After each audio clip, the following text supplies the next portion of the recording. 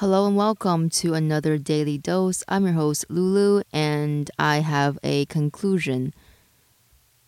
The green thing, I'm going to make an effort to avoid the P word, the M word, the W word, the J word, the B word. If you know, you know. I'm going to avoid all these words because I don't want to be triggered. I was basically stolen out of my mind for like almost a week straight, and I don't know if I'm gonna do it again tomorrow. I don't know, but I feel like I am wasting my life doing this because I have an addictive personality, and I don't know how to just do a little bit. I don't know how to just stop after one, thing. The word I'm not gonna say.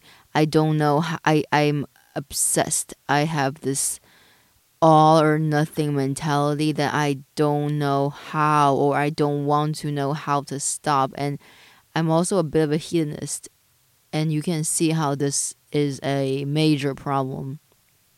And I'm someone that this is something that my therapist actually helped me see. This is that my self-worth is heavily dependent on my achievements, and when I'm stoned out of my mind, I don't know how to achieve things. I don't want to achieve things, really. And I'm not saying it's for everyone, because F stereotypes.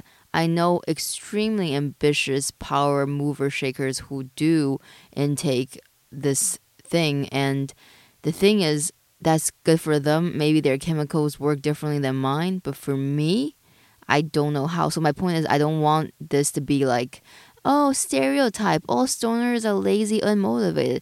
That's not true. I think not all of them are like that. So don't generalize any group of people, period.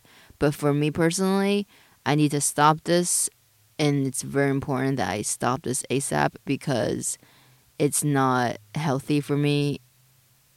And I am absolutely envious of creatives and people who can do it and still function, or maybe sometimes even function better, like get in the zone and stuff.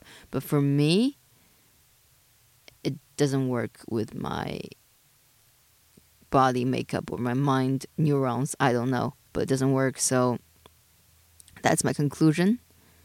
Thank you for listening, and I can't wait to get inside of your ears again tomorrow. Bye.